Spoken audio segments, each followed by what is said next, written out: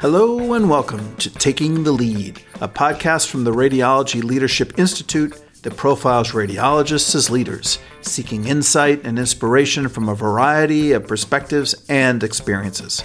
I'm Geoffrey Rubin. Today I'll be handing over host duties to Rasu Shrestha, Chief Innovation and Commercialization Officer and Executive Vice President at Atrium Health, and my guest for episode 12 of Taking the Lead. In response to a number of requests from our listeners, I will shift to the guest's chair, and Dr. Shrestha will be asking the questions. As a regular listener to this podcast, I know you understand the value of leadership training, so I want to share information about an upcoming meeting that I am confident you will find valuable. If you are looking for solutions to the challenges keeping radiology practice leaders up at night, then prepare to strengthen your industry connections and elevate your practice leadership skills at the 2024 ACR RBMA Practice Leadership Forum, taking place January 19th to 21st in Phoenix, Arizona. Physician leaders and practice administrators will come together to listen, learn, and think strategically about problem solving as a team. Carve out protected time for your team to prepare for 2024 and beyond. The program runs from noon on Friday through noon on Sunday, with plenty of time built in to discuss practice challenges and solutions with your colleagues. There is something for everyone, whether you're a newcomer or you've been leading a practice for years. This event is where you'll convene with radiology's best and brightest. Topics include exploring radiology compensation models, hiring out-of-state radiologists, solutions for today's recruitment and retention challenges, the latest in revenue cycle performance analytics, and much more. Join us in Phoenix, January 19th to 21st for another great lineup of essential practice management topics. To learn more and to register, visit acr.org/PLF today.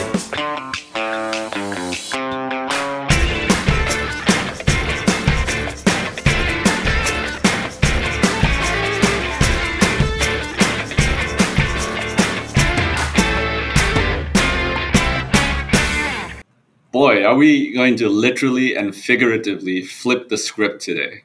I am so excited. Hello and a big welcome to all of you to Taking the Lead, a podcast from the Radiology Leadership Institute that profiles radiologists as leaders, seeking insight and inspiration from a variety of perspectives and experiences.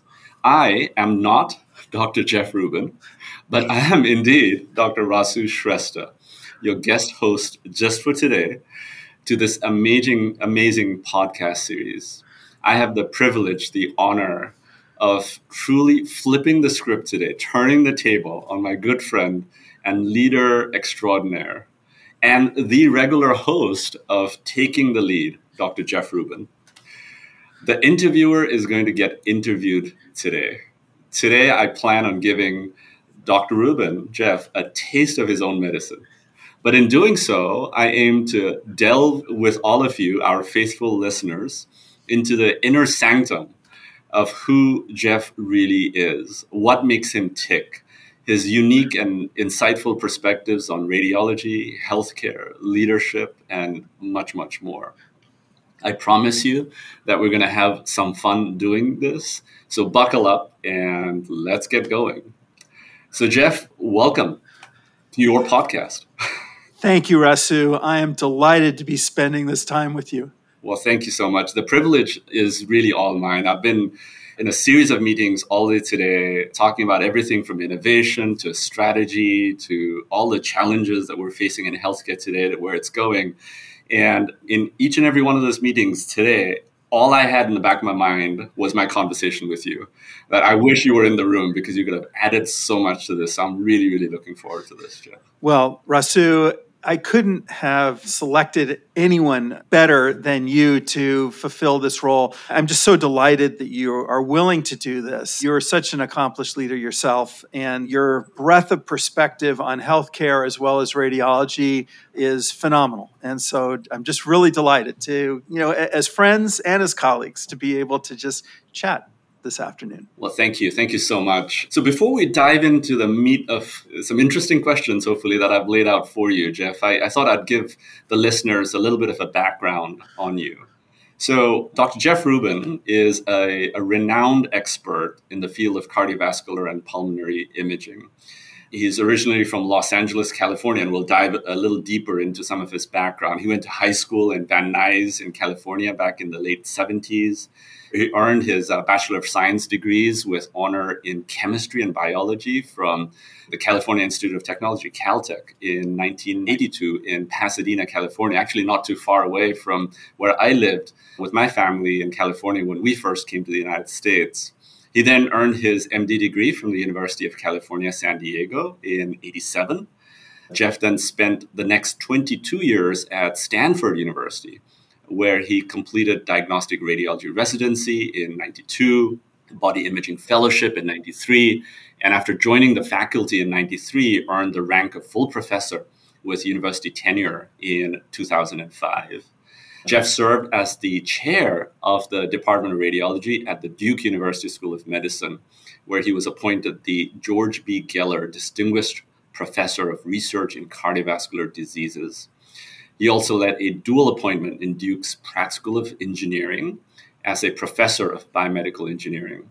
In 2014, Geoff earned an MBA from Duke's Fuqua School of Business, where he was named a Fuqua Scholar for graduating in the top 10% of his class. Of course, he graduated the top 10% of his class. He's made such rich contributions to medicine in so many different areas, and I could list out all of the different things that he's done in spiral and multi-detector row, CT for imaging, cardiovascular imaging, CT angiography, and such. Stanford's 3D medical imaging lab is another big area where he accomplished so much in the field of 3D imaging.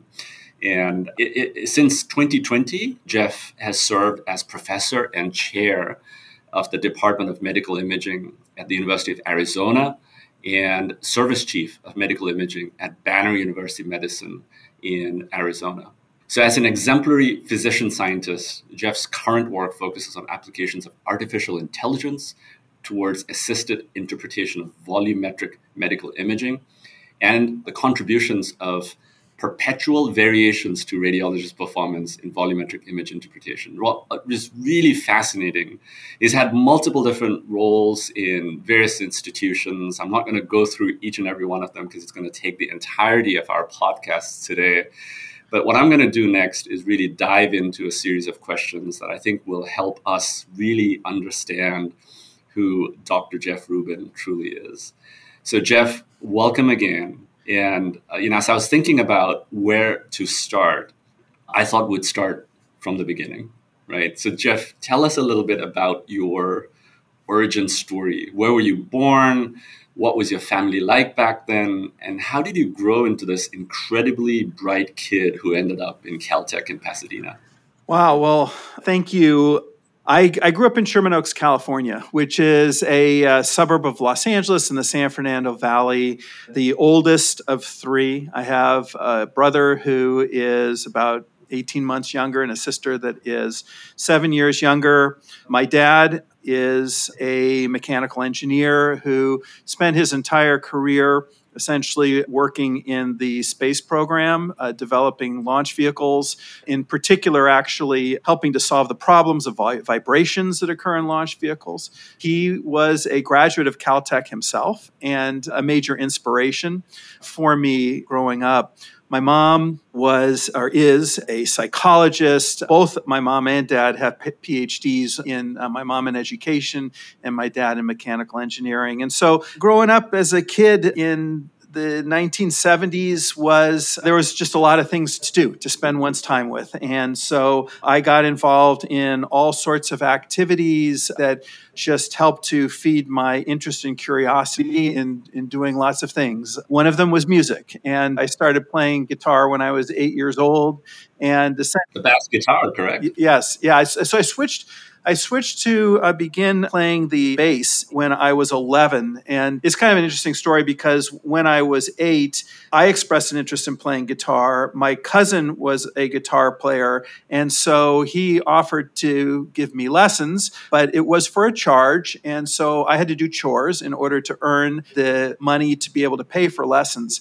And by the time I got to junior high school and I found that there were actually classes where you could learn a musical instrument and you didn't have to pay anything or do chores, that to me was an incredible opportunity and a gift. And so I gravitated initially to the trumpet, which was what seemed like a really attractive instrument at the time, but there were 70 people in the beginning winds class and only 12 in the beginning strings class. And so going to the blue ocean, if you will, the class with 12, I had a choice of violin, viola, cello, or bass, and there was no choice there. It was bass.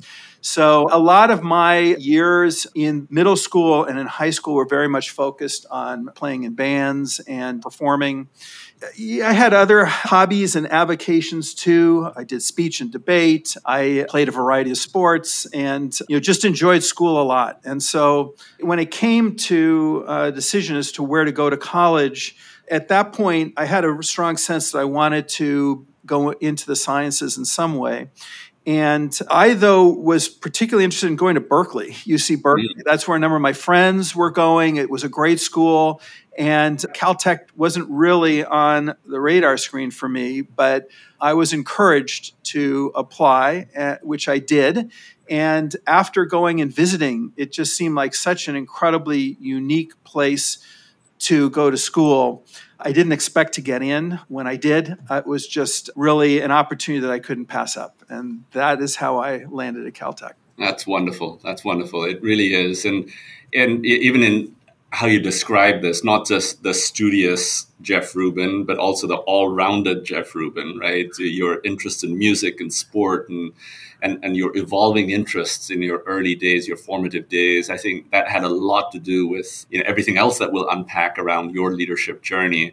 But as you reflect on this early part of your life experiences, are there any lessons learned, even from those earlier formative years, that may have shaped you, that may have really nudged you in the right direction, that got you to medical school and radiology and the rest of sort of the leadership roles? Anything from those early life experiences that you could share with us?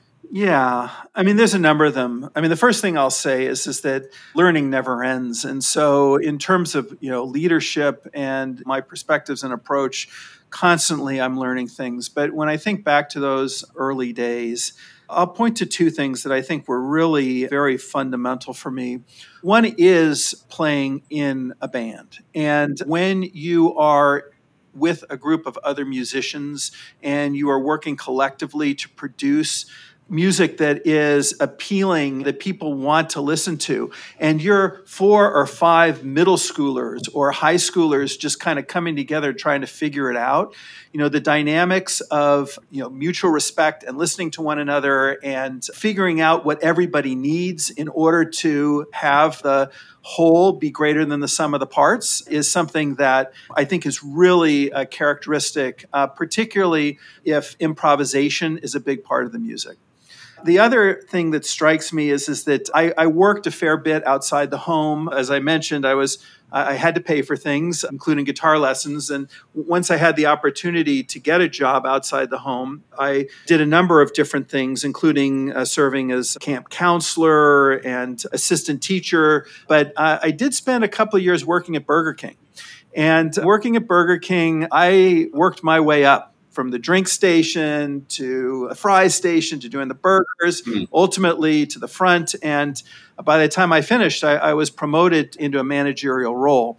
And given the fact that I think I was probably 17 when I got this managerial promotion, and I was expected to manage, 16-year-olds and 17, 18-year-olds working there. That was a tremendous eye-opening experience. And, the challenge of serving within the role of leader, although I didn't really understand even what that meant at that time, while also, being a friend and colleague of all of these people, because we were all in high school together, that was a real interesting process and many lessons learned from those years. That's amazing. Thank you for sharing that. I mean, it's really interesting how those formative years and those experiences, whether it's part of band and music, and then working your way up, right? Everything from flipping burgers to being a manager of Burger King at 17. Those life experiences really shape you. So thank you for sharing that. If we move forward a couple of years and think about your time back in medical school, what would you say was your favorite part about medical school? Well, it was learning medicine. When I was an undergrad, I majored, as you mentioned, in chemistry. And then when chemistry didn't look like it was what I wanted to do, I majored in biology too. And I really had envisioned that I would be working in a laboratory, unfolding the details of science and trying to make new discoveries. But it became pretty evident to me that the cadence and pace of a research career didn't quite mesh with what I felt good about on a day-to-day basis.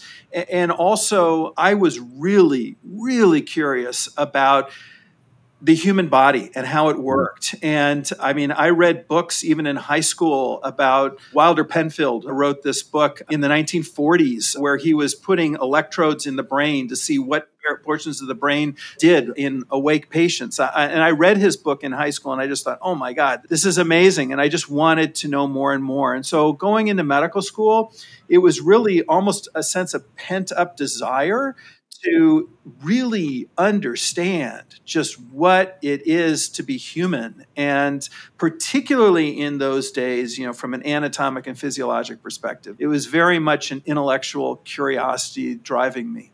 And that's amazing. And I can see, now that we know who you are today with all of the accomplishments that you've achieved in your career and then some, that never-ending curiosity is something that has been a consistent driver of your growth trajectory. So thank you for sharing that. You pursued an MBA, and I know jumping ahead a little bit, I'll go back to some of the other accomplishments in your career, but you pursued an MBA, but you did that a little bit later in your career. And as I reflect back on my journey as well, I did an MD on radiology, did the informatics thing, then also pursued an MBA. But ours was maybe at slightly different times in our careers. You did yours from the Fuqua School of Business at Duke in 2013. And it's very different from an MD course, as we know.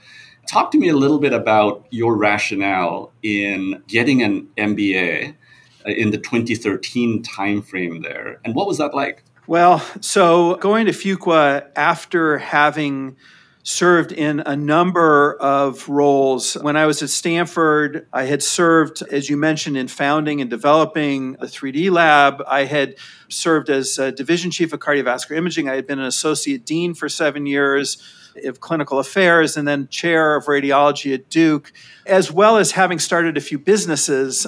All of that without any formal education and training around a number of domains that just struck me as being really important to know. And I had not had an opportunity that emerged to learn about accounting and economics and behavioral dynamics and leadership from a formal educational perspective. And there's so many different domains in business school that when I saw an opening in my schedule, if you will, to potentially consider it, I was really motivated to go and to attend business school from the perspective of both learning the way the experts say it should be done, as well as being able to look back on a number of years of experiences in really, major high quality institutions to see just whether or not the way I observed organizations to run and business to be conducted aligned with what the business school experts said should happen. And I had an inkling from some of my experiences leading up to that some of the things that I would observe in terms of decision-making and processes leading to decision-making within organizations didn't fit the patterns that aligned with my sense of logic. And so it really was kind of important to me to figure that out and to get validation and to know, am I looking at things wrong, or can I learn something to help lead in organizations better than what I knew from the past? That's really wonderful. And I know I jumped ahead a little bit to the MBA days, but the reason I did that is I really wanted to better understand, you did so many things, including the entrepreneurial things, and we'll dive into that in a little bit here. But, you saw a need in 2013 to get an MBA and to fill, at least in my journey, for me, it was like a void, not knowing, not understanding spreadsheets and business plans and the things that you just articulated so well.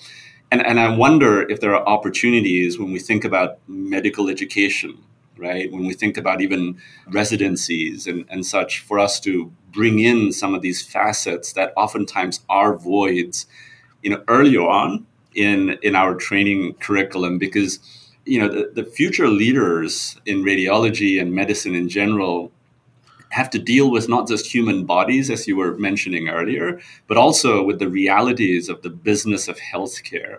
And, there was a gap in the training, and you got into the MBA at a slightly later stage in your career. And I think it gave you so much more to further propel your career. So what are your thoughts there? I mean, in terms of the medical education that you went through, that the medical education curriculum that exists today, versus the things that you think also perhaps need to be put into that curriculum to better prepare the leaders of tomorrow?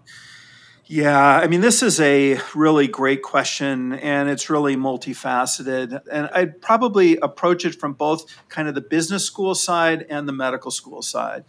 From the medical school side, there's no question that greater awareness and sophistication in how healthcare operates within, let's limit it to the United States for right now. That's where most of us are located. But if you're in another country, within the context of your healthcare markets and such, which can be very different around the world, having a perspective and understanding both about the economics that drive the performance of healthcare, the financing of healthcare, but also being able to work effectively within organizations. And I can't overstate the value of taking the time to understand and unpack the relationship of a physician on a team that involves, many highly valued team members, whether it's nurses or technologists or physical therapists, administrators, the patient. Everybody is part of a team, and understanding how to build strong teams, how to support strong teams, how to get the best from teams is something that is very much in the wheelhouse of a business school education, and that we have very little time spent during medical school to teach. And I think that, when I think about all of my interfaces with the medical school curriculum, and even from the perspective of trying to get more radiology into the experience of medical students, I think the big challenge is just that medical school goes quickly. There's a lot to teach and a lot to learn, and it's very hard to cover the full landscape and to necessarily get all of these into the program. That's not to say that it's not important and it shouldn't be there. It's just a challenge. Now, what I would say from the business school side is that having the privilege of being a business school student when I was in my 50s was that, firstly, I was in a class where the student age ranged from 25 up to I could very well have been the oldest in my class. There might have been one or two people that were about the same. But having work experience that you can bring to business school is invaluable. And I did spend a little time auditing what were called the daytime MBA classes, which were the people who were getting MBAs right after their undergrad. And there's a context that's missing when you are trying to understand and learn the relevance of a number of these domains, whether it is marketing or managerial accounting or organizational dynamics or strategy. Having some basis to link what you're hearing in the classroom to real life circumstances, particularly that overlay with the medical profession and radiology, is so empowering, and so it just creates such a stronger experience and an anchor for the information. So from that perspective, I am very glad that I had all of the experiences to contextualize when I went to business school. And I, to a certain extent, feel like the business school curriculum delivered simultaneous with the medical school curriculum would leave out an opportunity that people could gain more by waiting a little bit and then going back for that education. I couldn't agree with you more. I feel privileged too that when I did do my MBA, it was actually an executive MBA, right? So I had to, at that point, by definition, have had X number of years of working as an executive to qualify to get into the EMBA program. But all of those experiences made it so much richer in terms of getting that knowledge base at that point in time.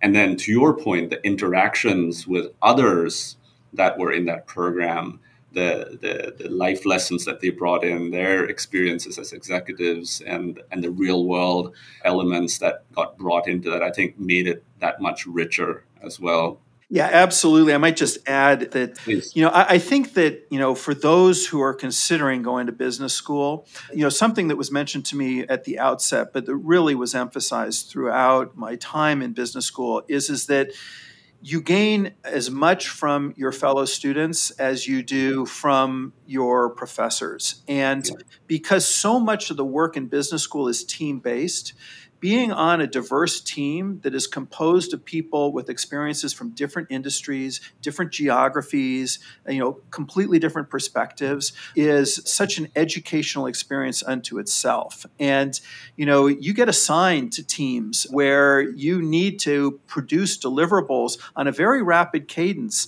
And, the exercise of learning how to work with people who are, either engineers or from finance or just, from completely entrepreneur, very different backgrounds is an excellent exercise. And so for those considering business school, I think looking at the diversity of the student body, the experience of the student body is really an important consideration to maximize the experience. I couldn't agree more. Jeff, one thing I did want to do was take a couple of steps back so that we can jump forward. And you'll see what I mean by this. I wanted to talk a little bit more about your experience in Stanford and where you co-founded the Stanford 3D Medical Imaging Laboratory in 1996, which is baffling to me. And I'm thinking about 3D imaging and all of the amazing things that are here today in 2023. And back in 1996, you co-founded the Stanford 3D Medical Imaging Laboratory. And you served as its medical director until 2010. You and your teams published the first descriptions of novel volumetric image presentations, including perspective volume rendering as a basis for virtual endoscopy and curved planar reformations, and really set the bar. You set the standard. And I know all of the work that you did with some of the key leaders that some of whom you and I both know in the industry around 3D imaging, really started from way back then. So it seems to me like even back then, you knew what the future was going to look like. Tell me a little bit about how that came to be. I mean, how did you end up co-founding this 3D medical imaging laboratory and have that vision and that foresight back then? How did it all happen? Yeah, this is a little bit of an arc to take you through, and hopefully it's time well spent. I'll start from the beginning of my residency. And, coming out of Caltech, where I had done some research, I had this sense that I wanted to stay connected to doing research. And being at Stanford as a resident was ideal because there is an ethos of getting involved in investigation and research. And the kind of projects that I did as a first and second year resident were really very, very simple and very basic, but they involved getting me to the RSNA as a second-year resident, which back in those days, 1989, I think was my first RSNA. That was quite an eye-opening good time, I got to say, from many perspectives. And it just spurred me on to want to do more to get to the RSNA the next year, which meant getting abstracts accepted. And it was coming back from the RSNA as a third year that I learned that at Stanford, we were going to be citing the first spiral CT scanner in North America. And I had advanced my research interests to the point where I was doing MR angiography research on the pulmonary circulation with gadolinium enhancement. And when I learned about the basic principles of spiral CT, which of course was the first CT geometry to allow continuous volumetric acquisition, my interest in the vasculature and how I could use CT for that was something that sparked my interest to the point where as soon as I got back from Chicago in late November of 1991, the scanner was just sighted for a week, and I looked to find an opportunity to do a CT angiogram. I didn't know what a CT angiogram was at that time. Nobody knew. It wasn't a thing. But the idea was let's get a volumetric acquisition through a vascular bed during a high flow injection of iodine and see if we can create some volumetric images of the vasculature. And so the renal arteries were the target that interested me at that moment because we could only cover 9 centimeters in 30 seconds. And back in those days, the principle of IRB sanctioned research and such weren't quite established. And so it was really a matter of my calling a clinician who had a patient coming down to image a meningioma in the brain. And for those scans in those days, we would drip contrast in, wait 3 minutes and scan. So I just asked, can I just do a rapid injection, scan the renal arteries, and then we'll scan the brain? And the doc is like, sure, no problem. And the patient's like, sure, no problem. And so we did it. And on that CT scanner was software to generate shaded surface displays, which were simplified 3D visualizations, but just gave it a try, created that image. And when I walked into the hospital, at that time, this essentially very early spiral CT scanner was sited in a trailer in the parking lot, actually, at Stanford. I walked in the hospital with films, pictures of these images, and the response to it was absolutely astounding. People saw these images and just thought, oh, this is just, I can't even really convey the feeling of excitement and enthusiasm, not only that I experienced, but that I heard from others, from the vascular surgeons, from the angiographers. And at that point, it just sparked this incredibly intense period where, as a third-year resident, I essentially took the lead to get collaborations, to get patients down to really study this. And a key partner, I had multiple key partners and mentors in this, but Michael Dake, Brooke Geoffrey were absolutely fundamental to this all. I mean, Mike recently became the chief of interventional radiology at Stanford at the time, and he was all about, let's get angiographic correlation. I can help send you patients. We'll send you patients getting diagnostic angios. And so one thing led to another, and we were validating this new method, and then the technology was advancing, and Siemens and GE were very interested in our being at the forefront of using that technology. And so as it started building over the next few years, I did my fourth year of residency, I did my fellowship, and then on to the faculty. That just became, my de facto academic focus. And we were in Silicon Valley and, looking for ways to expand and maximize the capabilities of all of this was a tremendous motivator. And Silicon Graphics was a relatively young company in Silicon Valley and got introduced to a very influential person there at Silicon Graphics through another very important mentor of mine, Sandy Nepal. Sandy and I ultimately founded the 3D Lab, but it was through the opportunities that we had in understanding, hey, there's new graphics capabilities that are coming. I mean, in those days, to do a volume rendering, which we started initially in 1995 before the founding of the lab, it took 36 hours to render a 1 minute of video on a computer that was the size of a refrigerator. And I sat and I coded every keyframe. I had to learn a little bit of Unix to be able to do this and to fly through a stent graft of a CTA.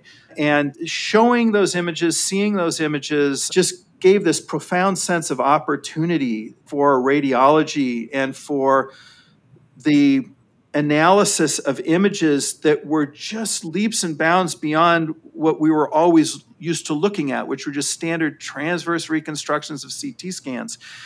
Founding the lab just seemed like something that we absolutely had to do. It was both an engine for formalizing research and collaboration, but also a platform for delivering a clinical service. And that was really fundamental to its founding. And, the need as we were doing more CT angiograms and other applications for volumetric CT, we needed a mechanism for processing these cases. And so the lab became a place for us to develop essentially workflows, clinical workflows and processes for delivering at scale increasing volumes of complex 3D analyses and associated innovation to build upon those analyses. That's just amazing. Thank you for walking me through that journey and the rationale there and how you essentially established what has now become, just bread and butter to medical imaging. If you think about, the modern day medical imaging department, 3D imaging is just bread and butter. It is part of what we do. But at that point, it was such a pioneering thing. And you established the Stanford 3D laboratory and then scaled it, right? The clinical service facility that you talked about, but also the training of the hundreds of physicians and technologists that went through that lab. It's a model that now gets emulated worldwide. So kudos to you for that foresight. It was an amazing moment in time and so heady for me, in my 30s, my early 30s and mid 30s. I was traveling the world, sharing the work that we did. I learned a lot of lessons about sort of being at the pioneering point. I took a lot of lumps from people that just didn't see that this was the wave of the future.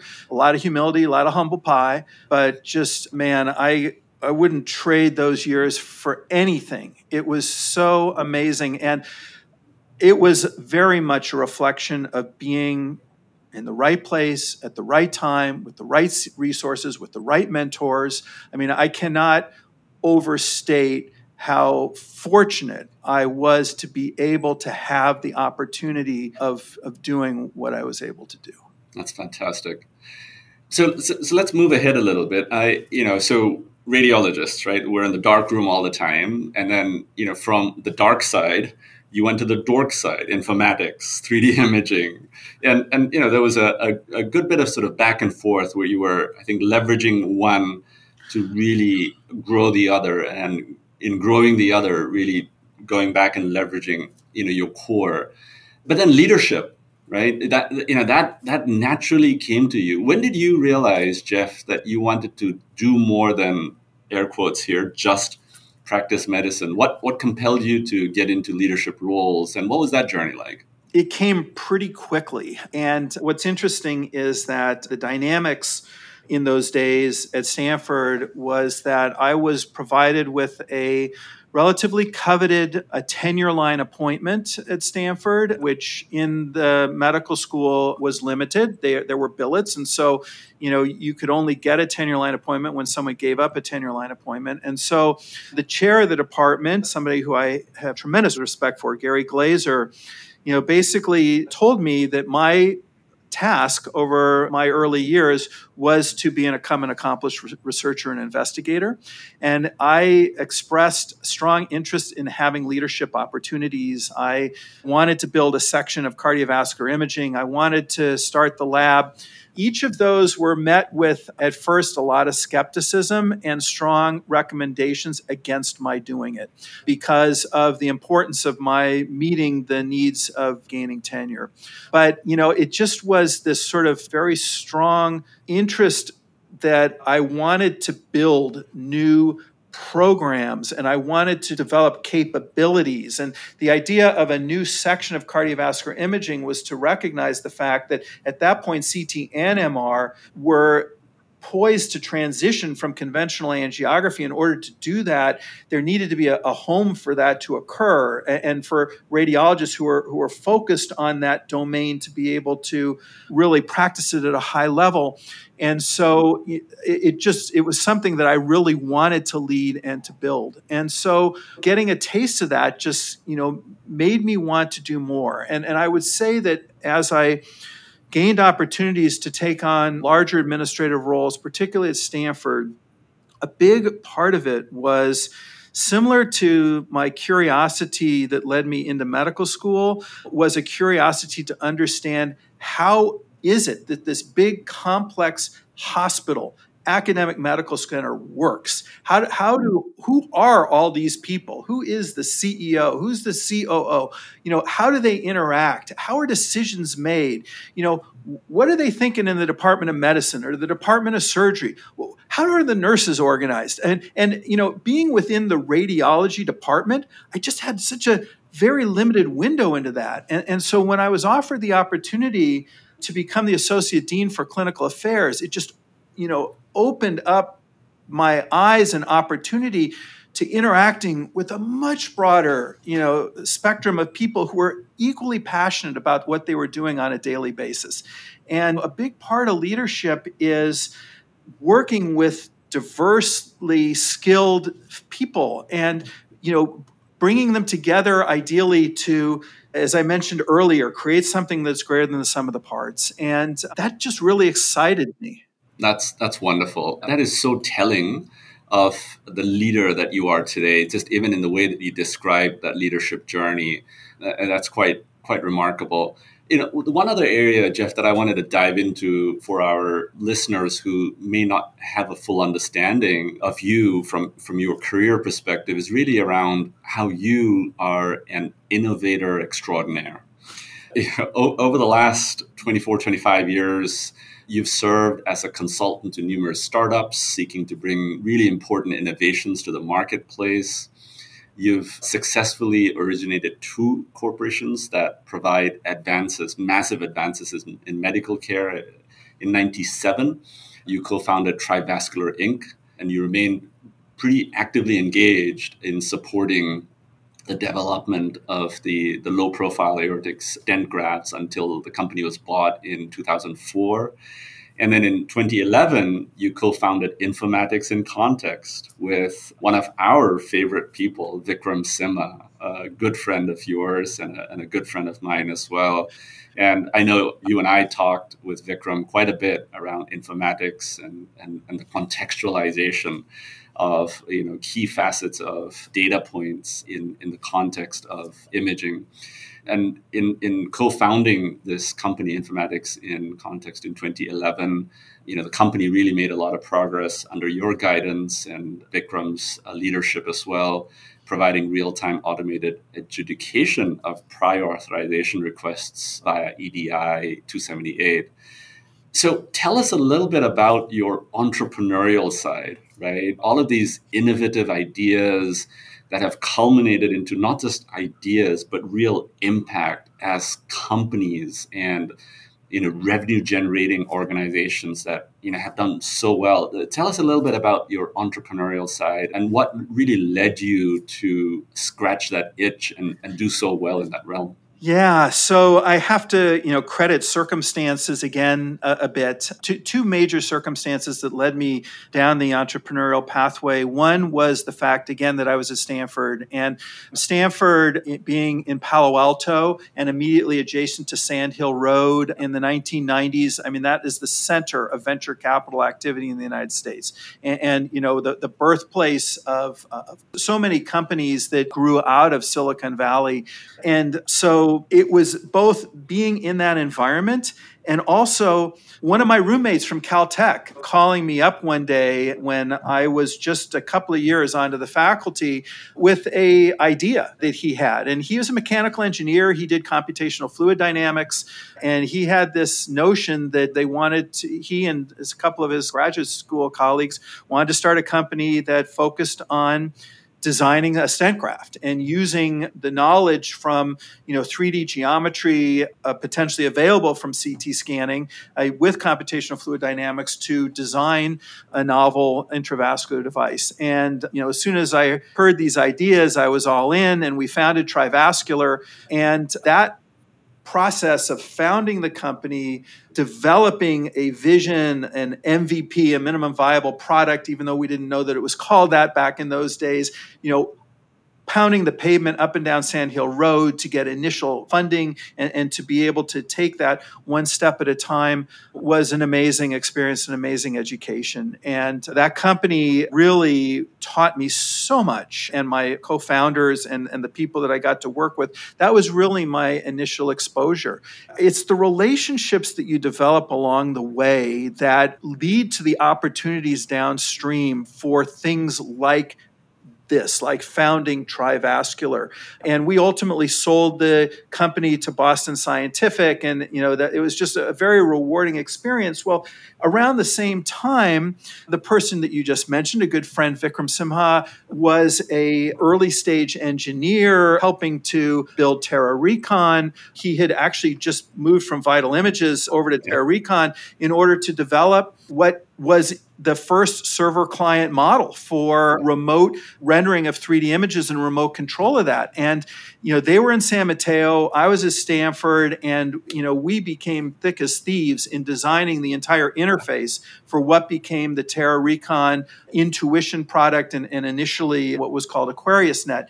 And just sort of that opportunity to work together, he an engineer, me, as a radiologist, providing the ideas and being able to build new prototypes so quickly and to get them into the market was very, very exciting. And so when the opportunity came to potentially form a company with Vikram, and it was, after Vikram had spent time as chief technology officer now at Toshiba and a number of other roles, just things aligned. And so we formed Informatics and Context. And, that was an incredible journey too. And there's just so much to unpack about entrepreneurship. And, one thing I'll say about it that's really very different from the day-to-day work within our health systems and within healthcare is that the healthcare markets are very, very complex and highly structured, with the role of payers and, insurance companies and hospitals. And so when you're a provider, when you're a physician in a organization, the market is something you're not very well exposed to. But when you're founding a company, market conditions, competitors, complements, all of the market forces that exist become such an important element to the success that you might have in introducing something new and then gaining traction with it. And so there's the whole externally facing characteristics of building a company, as well as, internally facing to build an organization that can execute and deliver. And early stage company formation, there's so many degrees of freedom, so many both opportunities to do things quickly and to scale, but, ways to fail. And it requires a very open mind to being willing to make pivots and rotate. And in Informatics and Context, we certainly did that, before being able to settle in on what we ultimately pursued, which was the automation of prior authorization. But every experience working with companies, whether it's early stage companies or whether it's slightly more mature companies that are looking to evaluate their strategy, is just an amazing journey. It's an amazing intellectual exercise, and it's a very rewarding aspect that I've been privileged to be able to do. That's just wonderful. Each one of these things that we've talked about so far in this podcast today could be, amazing chapters in a book. And I so hope that you're writing a book at some point, a memoir or something, really documenting your life experiences and the things that you've led and the things that you've created. I really, really hope that, Jeff. And as I was reflecting on, how we should have the conversation today, so that I can bring out, the essence of this multidimensional, multifaceted leader that you are. I put these questions together based on the research that I was doing. But I was thinking, at this stage in this interview, I thought, what? Let me pivot a little bit. And for the next couple of minutes, I want to introduce a new section just to keep things fun, but also a different way to perhaps get into some core elements of what makes you, you. So this new section here, Jeff, if you would allow me to do so, I'm calling it 5 quotes, 5 questions. So I have handpicked and curated 5 quotes that I love that really make me think about you. And with each quote that I'll put out there in front of you, Jeff, is a question. And I'd love your view, a quick view on each of these quotes. So if you're okay with it, I'll start with the first one. Well, let's give it a shot. All right. So 5 quotes, 5 questions. So the first quote that really makes me think about you and the life that is unfolding in front of us is by Fuchan Yuan. And he says, there are 3 essentials to leadership: humility, clarity, and courage. So again, the quote, there are 3 essentials to leadership: humility, clarity, and courage. So Jeff, I'd love your views on leadership. Yeah. Wow. Well, I think it is a really insightful quote. See, humility, courage, and clarity. Yeah. So I'm glad humility comes first, because I cannot say enough of what I have come to appreciate of the importance of bringing humility to leadership, because, leadership fundamentally is helping others to achieve. And it is bringing clarity to what is to be achieved. And so clarity is important.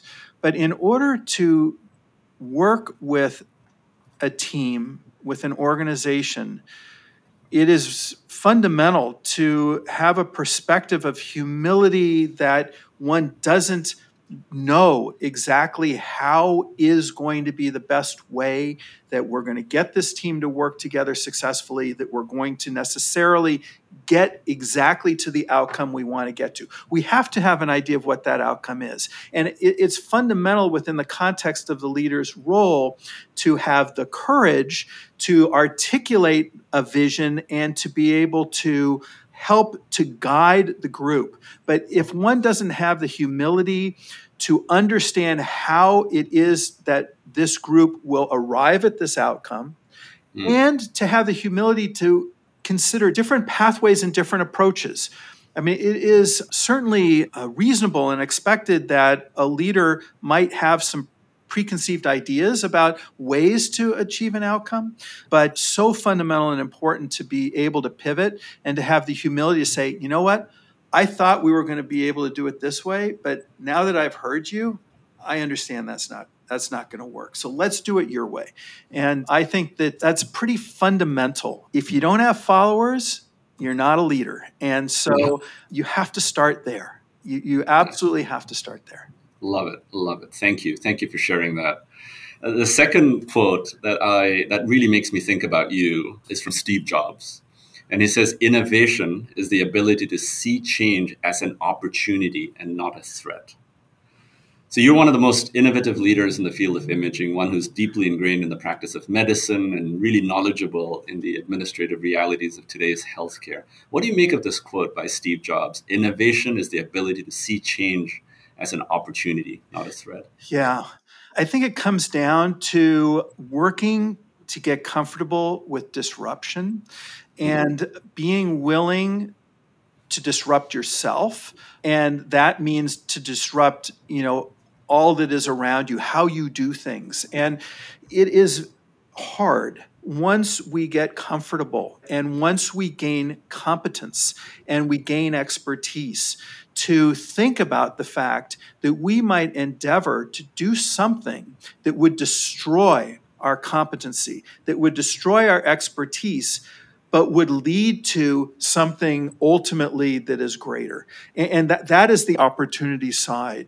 And so it is, I think, fundamental to be honest with oneself when faced with a condition. I'm not even going to call it an opportunity, an environmental condition. There is a new technology.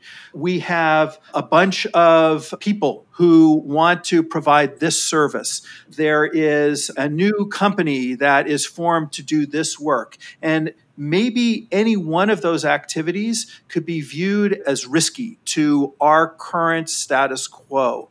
And there can be a tendency to sort of get protective and to hunker down and to say, no, we don't want change. We shouldn't have change. We're the experts. We know how to do it. We're going to do it this way. But, by taking the step back and saying, maybe there is an opportunity to do things differently in partnership with this new company, these new people in our organization, this new technology, it might mean that I'm going to do things differently than I have. And I might miss the old way that we did it. But wow, how exciting it is potentially to invent the future, to do something fundamentally new. And being at the forefront of that and being able to share your experience with others, to be able to hopefully lead them along, is very rewarding. I mean, it just feels so good to see other people come along and follow in a new pathway. And so essentially that's what I take from that quote. That's wonderful. Thank you. Oh gosh, that is just amazing. The third quote, just to put it out in front of you, is by Booker Washington. And he says, if you want to lift yourself up, lift up someone else. And, you talked about mentors. I think you mentioned Sandy Nappel, Gary Glazer, and a bunch of others. What's your approach to mentorship? Yeah. Firstly, just reflecting on the quote, I have to say that it is absolutely true.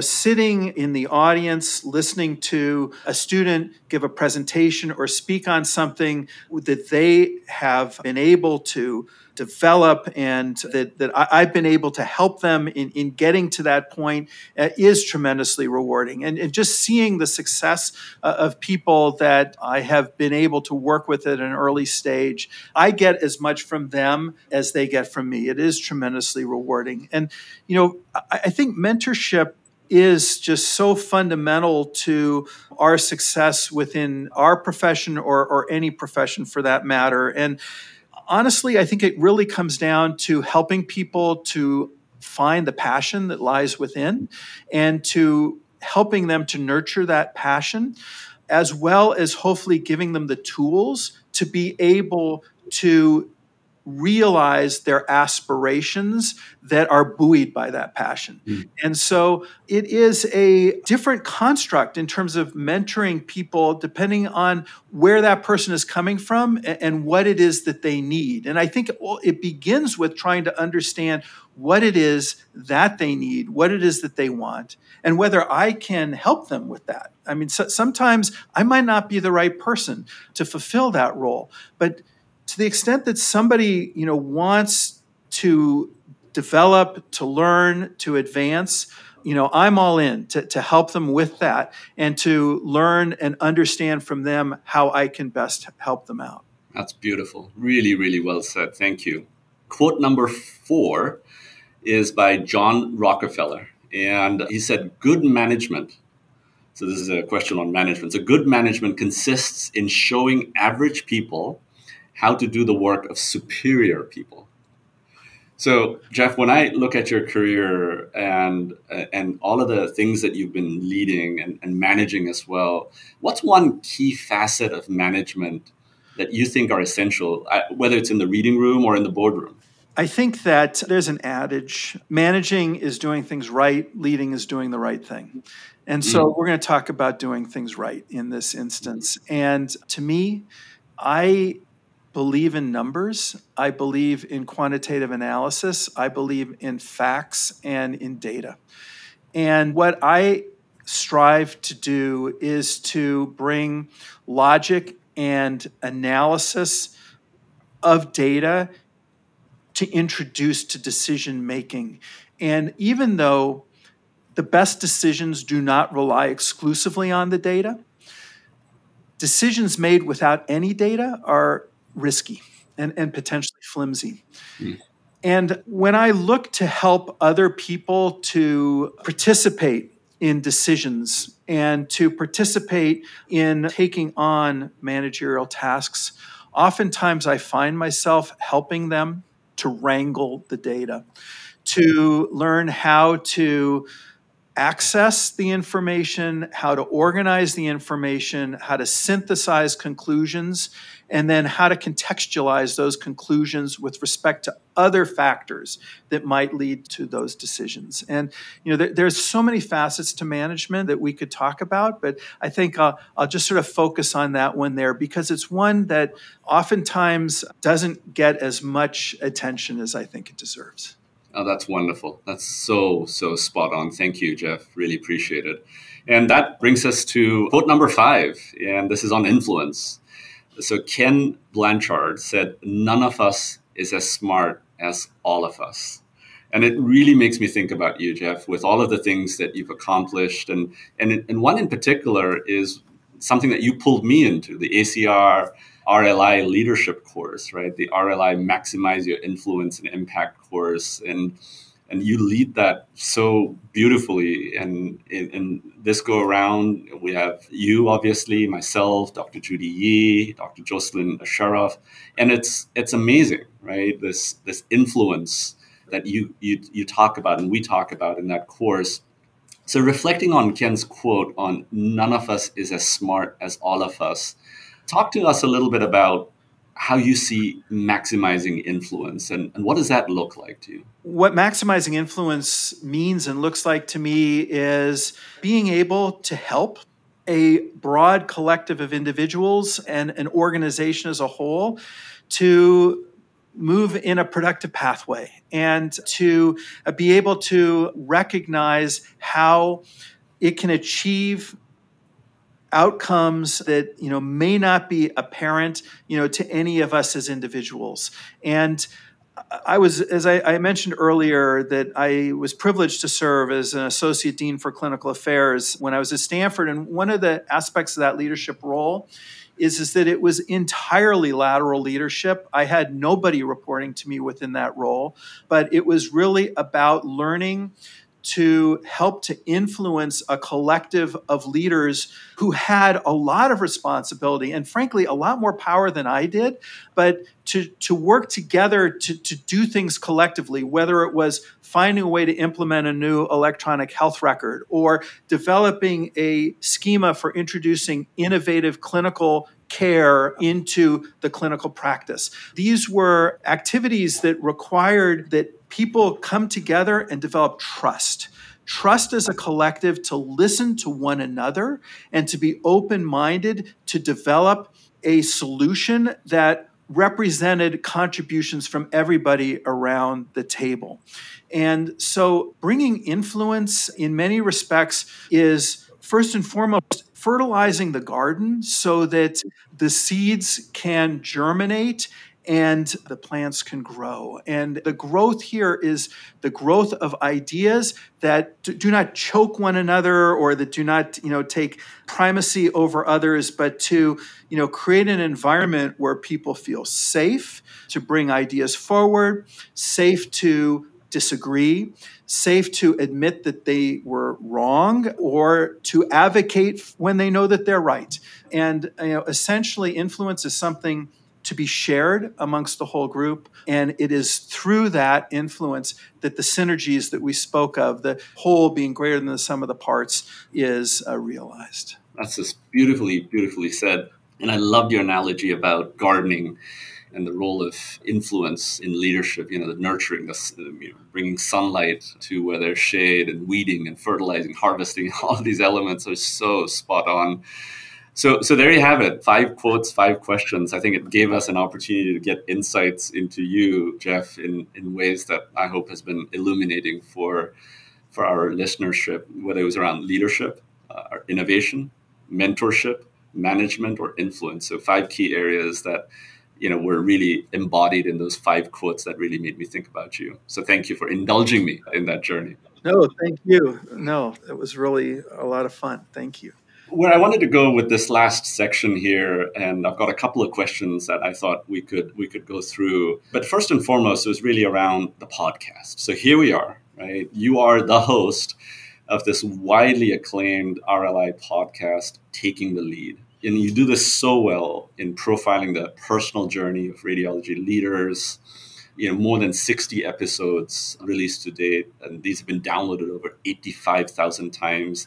I've had the honor and the privilege of being a guest in your podcast, and here we are flipping the script, flipping the table, so to speak, with me guest hosting this podcast as we interview you. So let's talk a little bit about this podcast, Jeff. Why did you agree to do it in the first place? And why is it so important to share these leadership stories? Why is it so valuable to you? Well, I have been so privileged to meet and work with and learn from great leaders and just great scientists and physicians and personalities. And oftentimes, some of these folks, when you're just starting out, when you're a resident or a medical student, and you learn about the luminaries in the field, and the names, but you don't know necessarily what these people have done. But more importantly, you don't know who these people are. And the idea of being able to help the community learn who is the person behind the name, who is the person behind the leader, behind the CV, seemed like a huge opportunity that I hadn't really seen being offered. So the opportunity to pursue the podcast came about after being privileged to serve as one of the founding board members of the Radiology Leadership Institute. And that was an invitation that came from Harvey Neiman, the former CEO for many years of the American College of Radiology. And wow, what a privilege to join such a distinguished board, and also a tremendously talented leader and director for the RLI in Anne Marie Pascoe.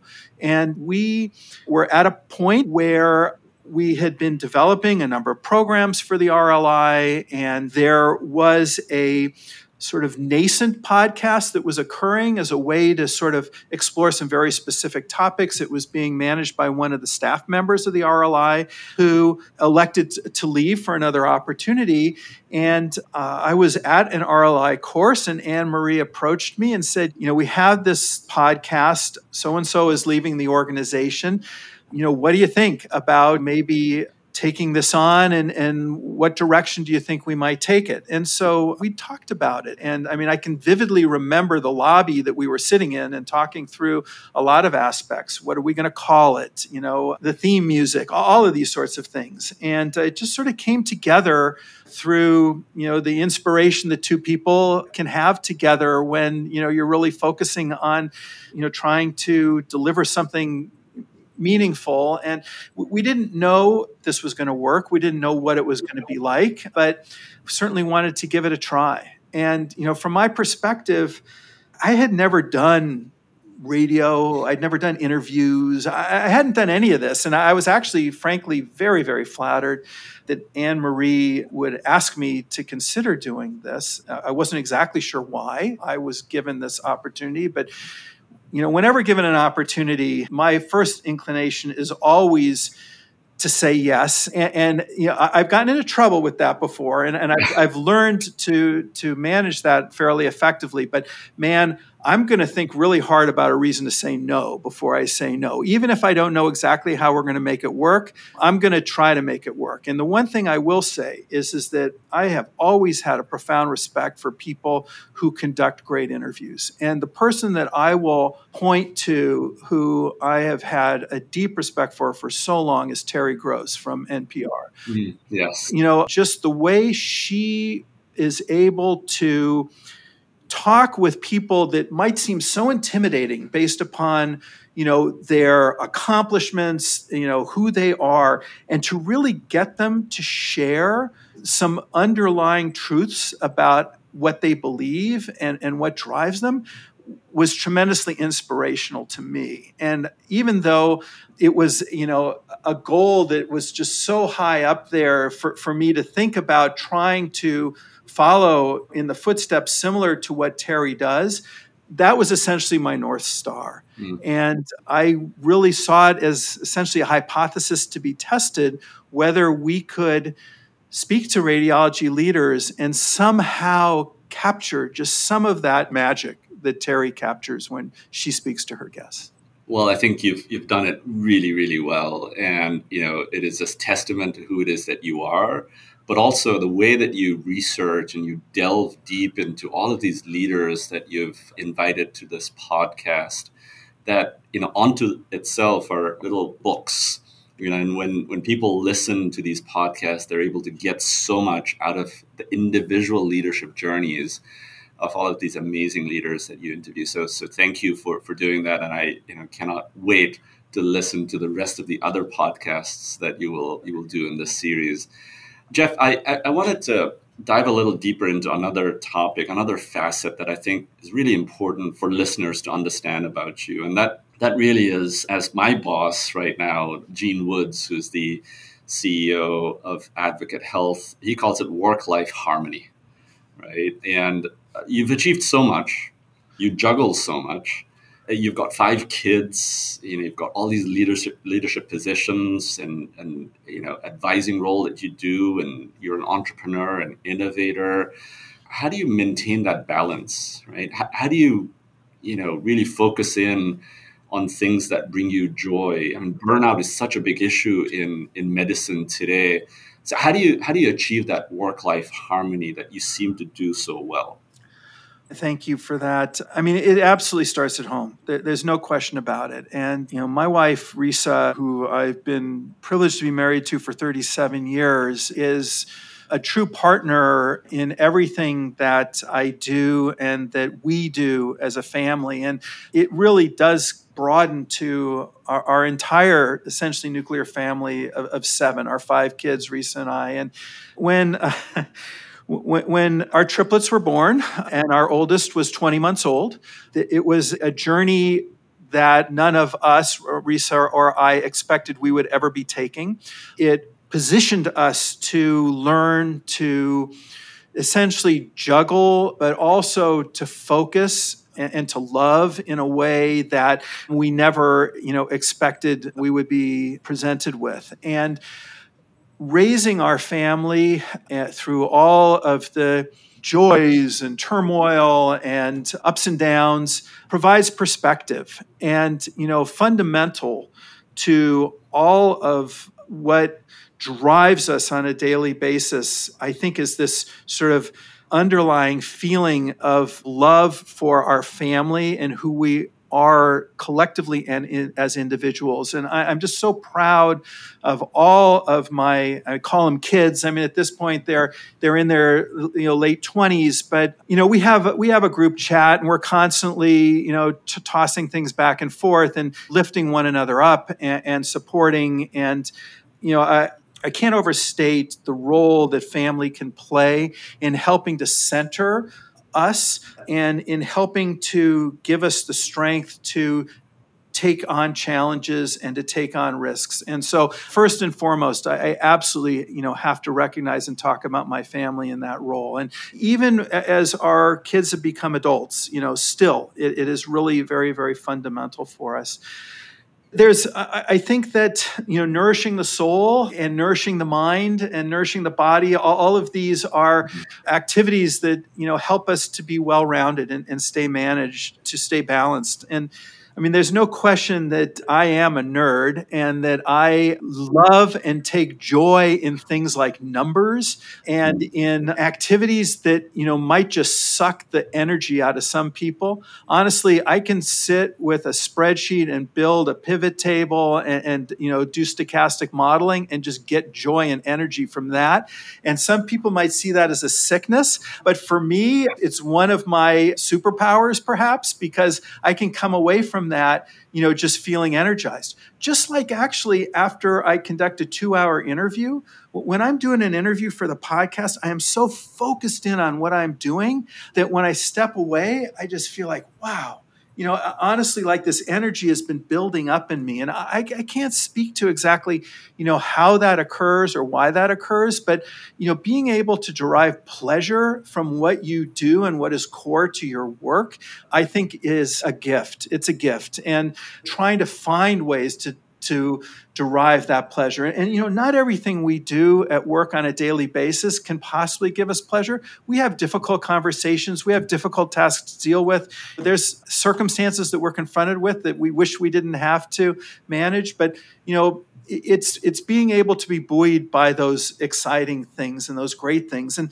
there's lots of hobbies and activities that I, try to endeavor to do whenever possible. I still play the bass guitar. And over the years, I had a marvelous career before medical school where I was making a living playing music and touring and doing that kind of work and playing in bands and the kind of communication that occurs at a musical level when you are performing and improvising what you're playing is so rewarding. So I continue to strive to pursue that. I like to work with my hands and build things. I like to get outside, to go hiking, to go bike riding whenever possible. It's this mix of things that, I know that everybody probably recognizes the things that gives them energy and gives them joy. And I think that finding those things and knowing what they are and making sure that you sort of move toward the light, that you practice those things is the way to stay energized. Oh, I love that answer. Love it. Everything from your dear wife, Risa, to the triplets and 5 kids that you have, nourishing the soul, mind, and body that you articulated so well, and the joy in pivot tables. I'm not going to forget that for a while. That's great. So This next question, Jeff, is just a reflection in your journey as a leader, right? And you've continued to grow in various leadership roles and the accomplishments that you've led and the bars that you continue to rise.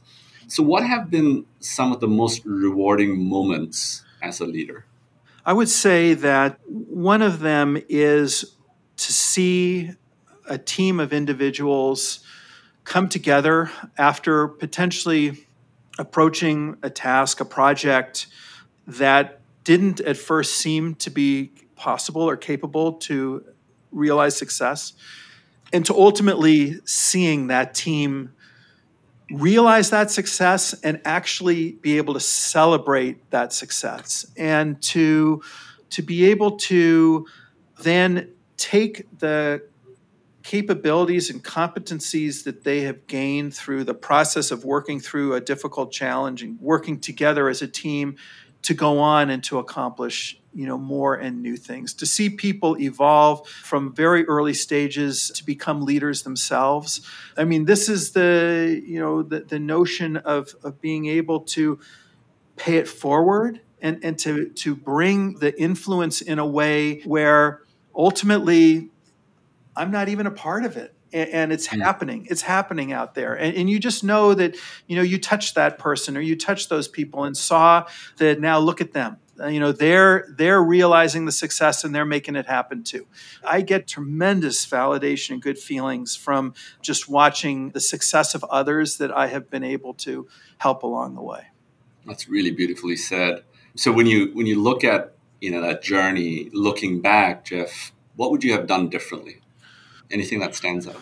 Well, let's see. I mean, there's lots of specific things that I look at that I learned from, and my perspectives on leadership and even the task of being a leader have really evolved a lot.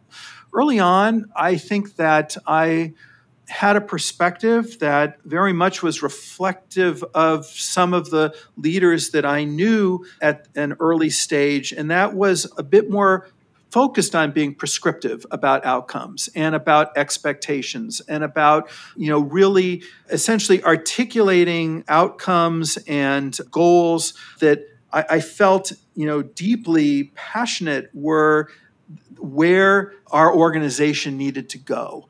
And over time, I have come to appreciate increasingly the value of having much less of a predefined notion of exactly how we're going to get there and even exactly where we're going to go, and to focus first on understanding who we are as an organization, who we are as a team, and to really try to empower the bottom-up aspects of leadership to help to develop a culture so that we can all help one another to aspire to be the best that we can be. And it also relates to being a leader within an organization and understanding the importance of the perspectives of all the other leaders that you work with. I mean, one of the things that I really find very important is to sit with the key leaders of my organization, the CEO, the chief operating officer, chief financial officer, chief quality officer, on a regular basis and listen to where are their pain points, what are they worried about, and to not just come to them, to explore how they can necessarily help us or to tell them how we can help them, but to, really try to listen and to develop an approach to leadership that spans our organization. I mean, my primary responsibility is to the department that I lead, and to the people within it. I want them to be successful, and I want our radiology department, our medical imaging department, to deliver as much as we can for our patients, for our referring physicians, and for our organization. And the only way to do that is to essentially be just a receiver of information. And so, when you ask about, lessons learned, it's really learning to concentrate on that and to think about what I do on a daily basis to lead for our organization is helping, really to move us forward within the context of our organization, within the context of the people we have in our department, the aspirations and passions of our department and the organization as a whole. That's beautifully said. Thank you. I really, really appreciate that. Jeff, as we come towards the end of our podcast here, one of the things that I really want to understand from you, because you've seen so much, you've led so much, you've created so much.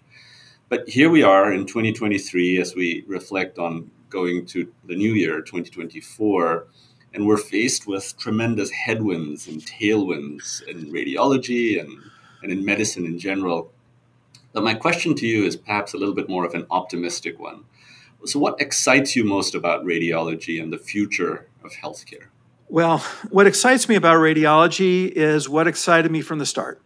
And that is radiology is a tremendously powerful force in delivering healthcare and in creating health and managing disease.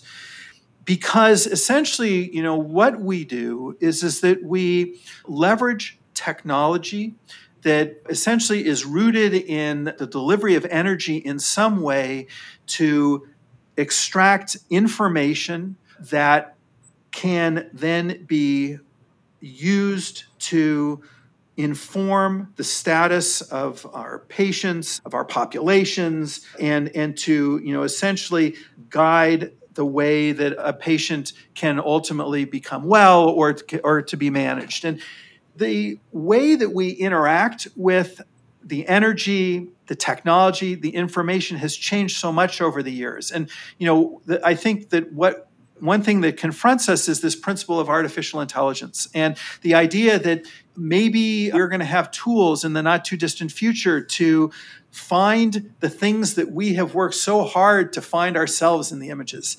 A lot of radiologists take pride in searching and finding, the subtle abnormality, the little detail. And when I was speaking before about, potential competency destroying, there's perhaps a certain concern that, wow, what if AI, can just read the chest x-ray and find all the abnormalities and populate the report? Or maybe AI can do that with a CT scan.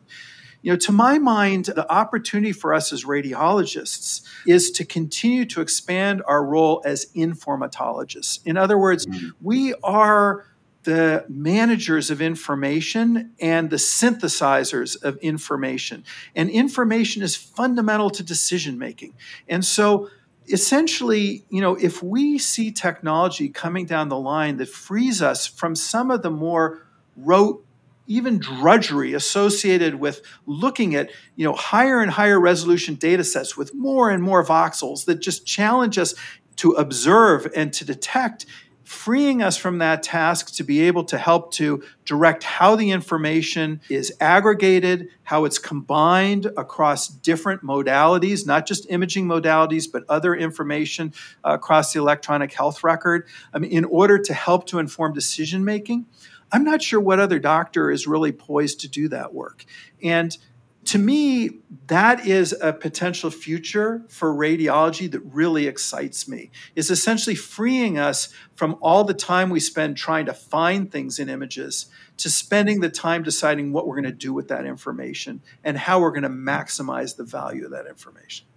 Oh, that's really, really, really beautifully said. And, it's such a privilege just speaking with you today, being able to dive deeper into the very elements of who you are and what makes you you and the things that really motivate you. The things that I learned, learning never ends is what you said. Nourishing the soul, mind, and the body. Working your way up, everything from flipping burgers to all the amazing things that you did, the Stanford 3D Medical Imaging Laboratory, the presidents of various organizations, the boards of various organizations, board chairs, and then the facets of those 5 things that we went into with those quotes: leadership, innovation, mentorship, management, and influence. I've learned so much about you, and I hope the leaders that listen to this, the listeners, have taken so much from this as well. And I think we're all the bit richer as a result of having listened to you. Just a final question: any parting thoughts, any words of wisdom, anything that we didn't talk about, Jeff, that you'd like to share with your listeners? I would just say that I just feel a tremendous sense of gratitude and privilege for the opportunity to be able to share these moments with you, Rasu, to be able to talk about the things that we've talked about, to be able to bring the journeys of other leaders to our community through the podcast. I have such a deep respect for the people that we're privileged to work with on a regular basis, or that, that are in our community, and just having that opportunity to help to bring out the amazing qualities of all of these phenomenal people to our community is just such a profound privilege. And so, to those of you who are listening, I just say thank you. Thank you so much for the joy and opportunity to help to make this happen.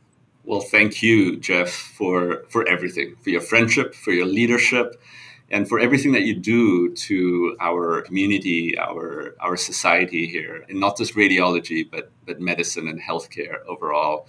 And what an honor to have flipped the script here and turned the table on you being the host of your podcast. So thank you. Have a great day. Thank you, Rasu.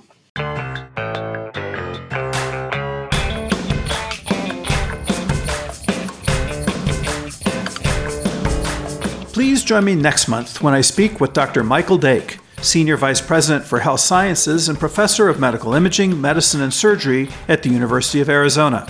He is also the Thelma and Henry Dolger Professor Emeritus at the Stanford University School of Medicine. An international leader in interventional radiology and pioneer of many transvascular therapies, Dr. Dake was responsible for the development and deployment of the first thoracic aortic stent graft, critical insights into the pathophysiology and treatment of aortic dissection, and first reports of transvenous interventions. A leader within the Stanford University Departments of Radiology and Cardiac Surgery for 24 years, Dr. Dake served as the chair of radiology at the University of Virginia for 3 years, and for the past 5 years, he has overseen the colleges of medicine in Tucson, medicine in Phoenix, nursing, public health, pharmacy, and health sciences at the University of Arizona. Dr. Dake also recently completed his term as president of the Society of Interventional Radiology. Taking the Lead is a production of the Radiology Leadership Institute and the American College of Radiology. Special thanks go to Anne-Marie Pascoe, Senior Director of the RLI and co-producer of this podcast, to Port City Films for production support, Linda Sowers, Megan Swope, and Debbie Kakal for our marketing and social media, Brian Russell, Jen Pendo, and Crystal McIntosh for technical and web support, and Shane Yoder for our theme music. Finally, thank you, our audience, for listening and for your interest in radiology leadership. I'm your host, Geoff Rubin, from the University of Arizona College of Medicine in Tucson. We welcome your feedback, questions, and ideas for future conversations. You can reach me on Twitter at GeoffRubin or using the hashtag RLI Taking the Lead. Alternatively, send us an email at rli@acr.org. I look forward to you joining me next time on Taking the Lead.